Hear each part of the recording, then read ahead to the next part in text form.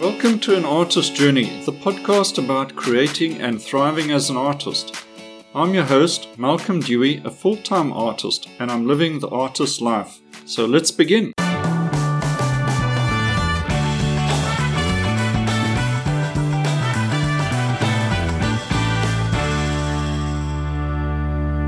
Welcome to An Artist Journey. In this episode, I wanted to talk about finding the courage to get started, and in particular, getting started with your creativity.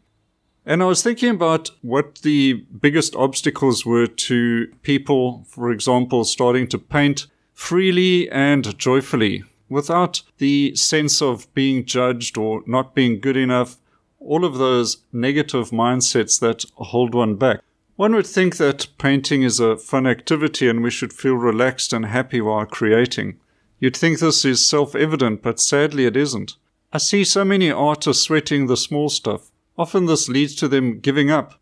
The problem is they're not being true to themselves, and here are a few typical examples or categories if you want to look at it this way.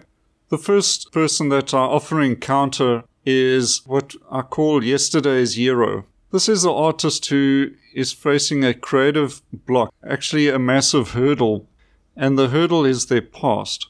These people are typically very stubborn. They painted years ago and were quite good, and after a long time they've come back to painting believing that they can simply pick up a brush and paint a masterpiece, only to discover that it doesn't turn out this way, and they're frustrated and disappointed with the results. The problem is pride and ego step in, and the artist refuses to accept that she needs to relearn the basics. Often this is a leader, what you could call a pack leader in the community or in a group or social circle.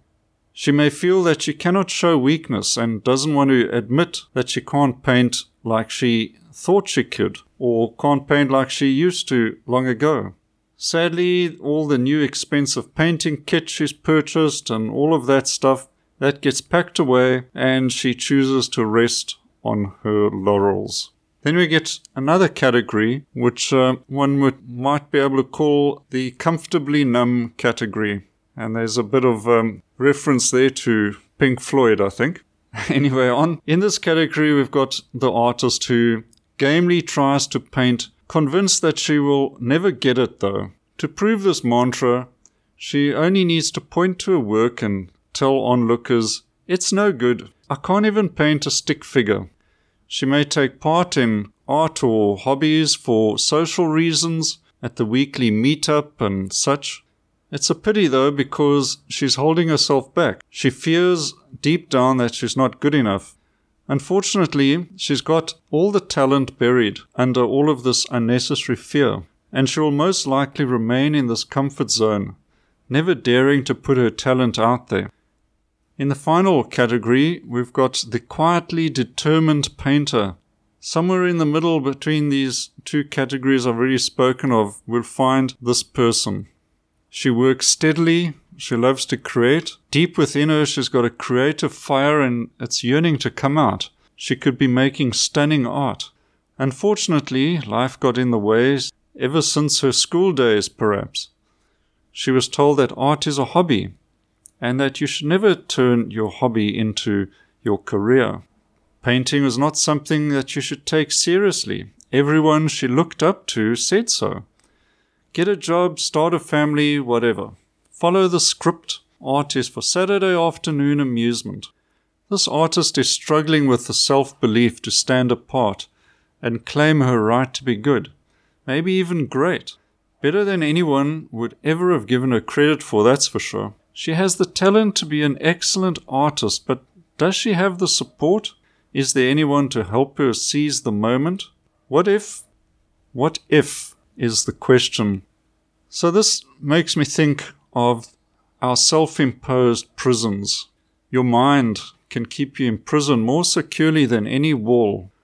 What makes this so insidious is that freedom beckons with only a change of mindset. The difference between a pauper and a rich person is often a decision and attitude. How many great entrepreneurs succeeded with a basic education and no capital? simply guts and will. The same approach applies to creative arts. To make something out of nothing begins in the mind. So how do you take back your creative soul and claim back your creative freedom? It begins with a decision. Starting now, you are going to begin creating something. Forget about holding on to past glories from another lifetime. Forget about putting yourself down to remain in your safe place. Forget about living within the confines of other people's limited worldview. Instead, you are going to create with a free spirit, boldly and simply. In the painting demonstration I've put with this podcast on my blog, you can see that a painting is done quickly. In fact, I did the painting in one session. It simply manifested itself during a moment of flow state. I probably had some good music playing too, which always helps me to get into the right frame of mind. I painted it as if nobody was watching me, nobody was going to judge. The best work is always created this way.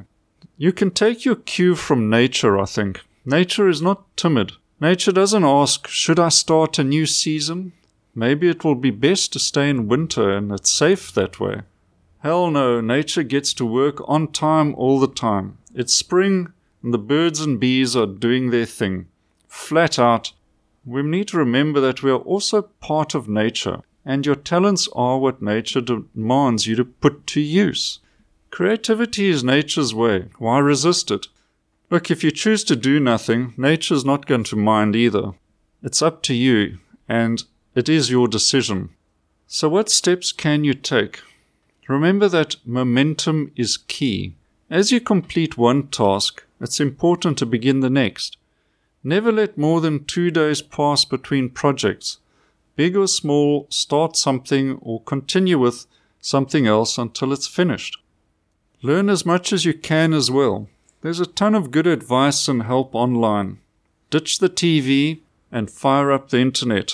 I suggest starting with something like Pinterest as a source of good quality learning materials and inspiration. YouTube has excellent resources, documentaries and how-to videos on whatever topic you need. Sure, there's a lot of junk as well, but what I find with YouTube, it learns your habits and you start getting pretty good suggestions. Avoid the junk and follow the good stuff. Then take action, first chance you get. Keep notes of ideas. I prefer a written notebook. Digital notes, for some reason, just don't seem to work for me. It's something about being out of sight and out of mind. So that's no good for me. I need to see it, and making a mark, a more tactile experience of keeping notes, works for me. There's no need to take this all too seriously. After all, we are here to enjoy our lives, and this should start feeling like play. Once you get going, it's not so difficult, and it is a lot of fun.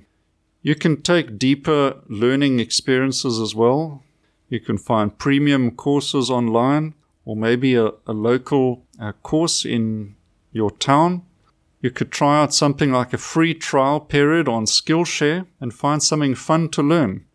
You may enjoy an occasional course or book to scale up your skills. You'll never regret the expense, provided you're prudent. Start with one course and complete it, then put what you have learned into action. A course that is simply forgotten is a waste unless you take action. So the question is, are you up for it? I've been quite blunt in this episode. If it has offended you, then perhaps I've touched on a nerve or touched on the truth. My intentions are open and simple, to encourage more artists. Defy the cynics and naysayers. Take up your brush and make your mark. No more waiting and procrastination. Begin with what you are meant to do, that is, to create. If you've enjoyed this episode, please give it a like and a share, and I will be joining you soon with another episode. Until then, enjoy your creative journey, and we'll see you the next time. Cheers for now. As always, this podcast brought to you by Learn to Paint with Impact, the comprehensive foundation painting course. In Learn to Paint with Impact, I will go through the foundation for a strong composition and painting over 7 hours of video demonstrations and lessons, together with assignments and an ebook that you can download. You can find out more about Learn to Paint with Impact at malcolmdeweyfineart.com and how you can join the course. Thank you for joining me on this podcast. And if you enjoyed the episode, please give it a like and a share. And I will see you soon on the next podcast. Cheers for now.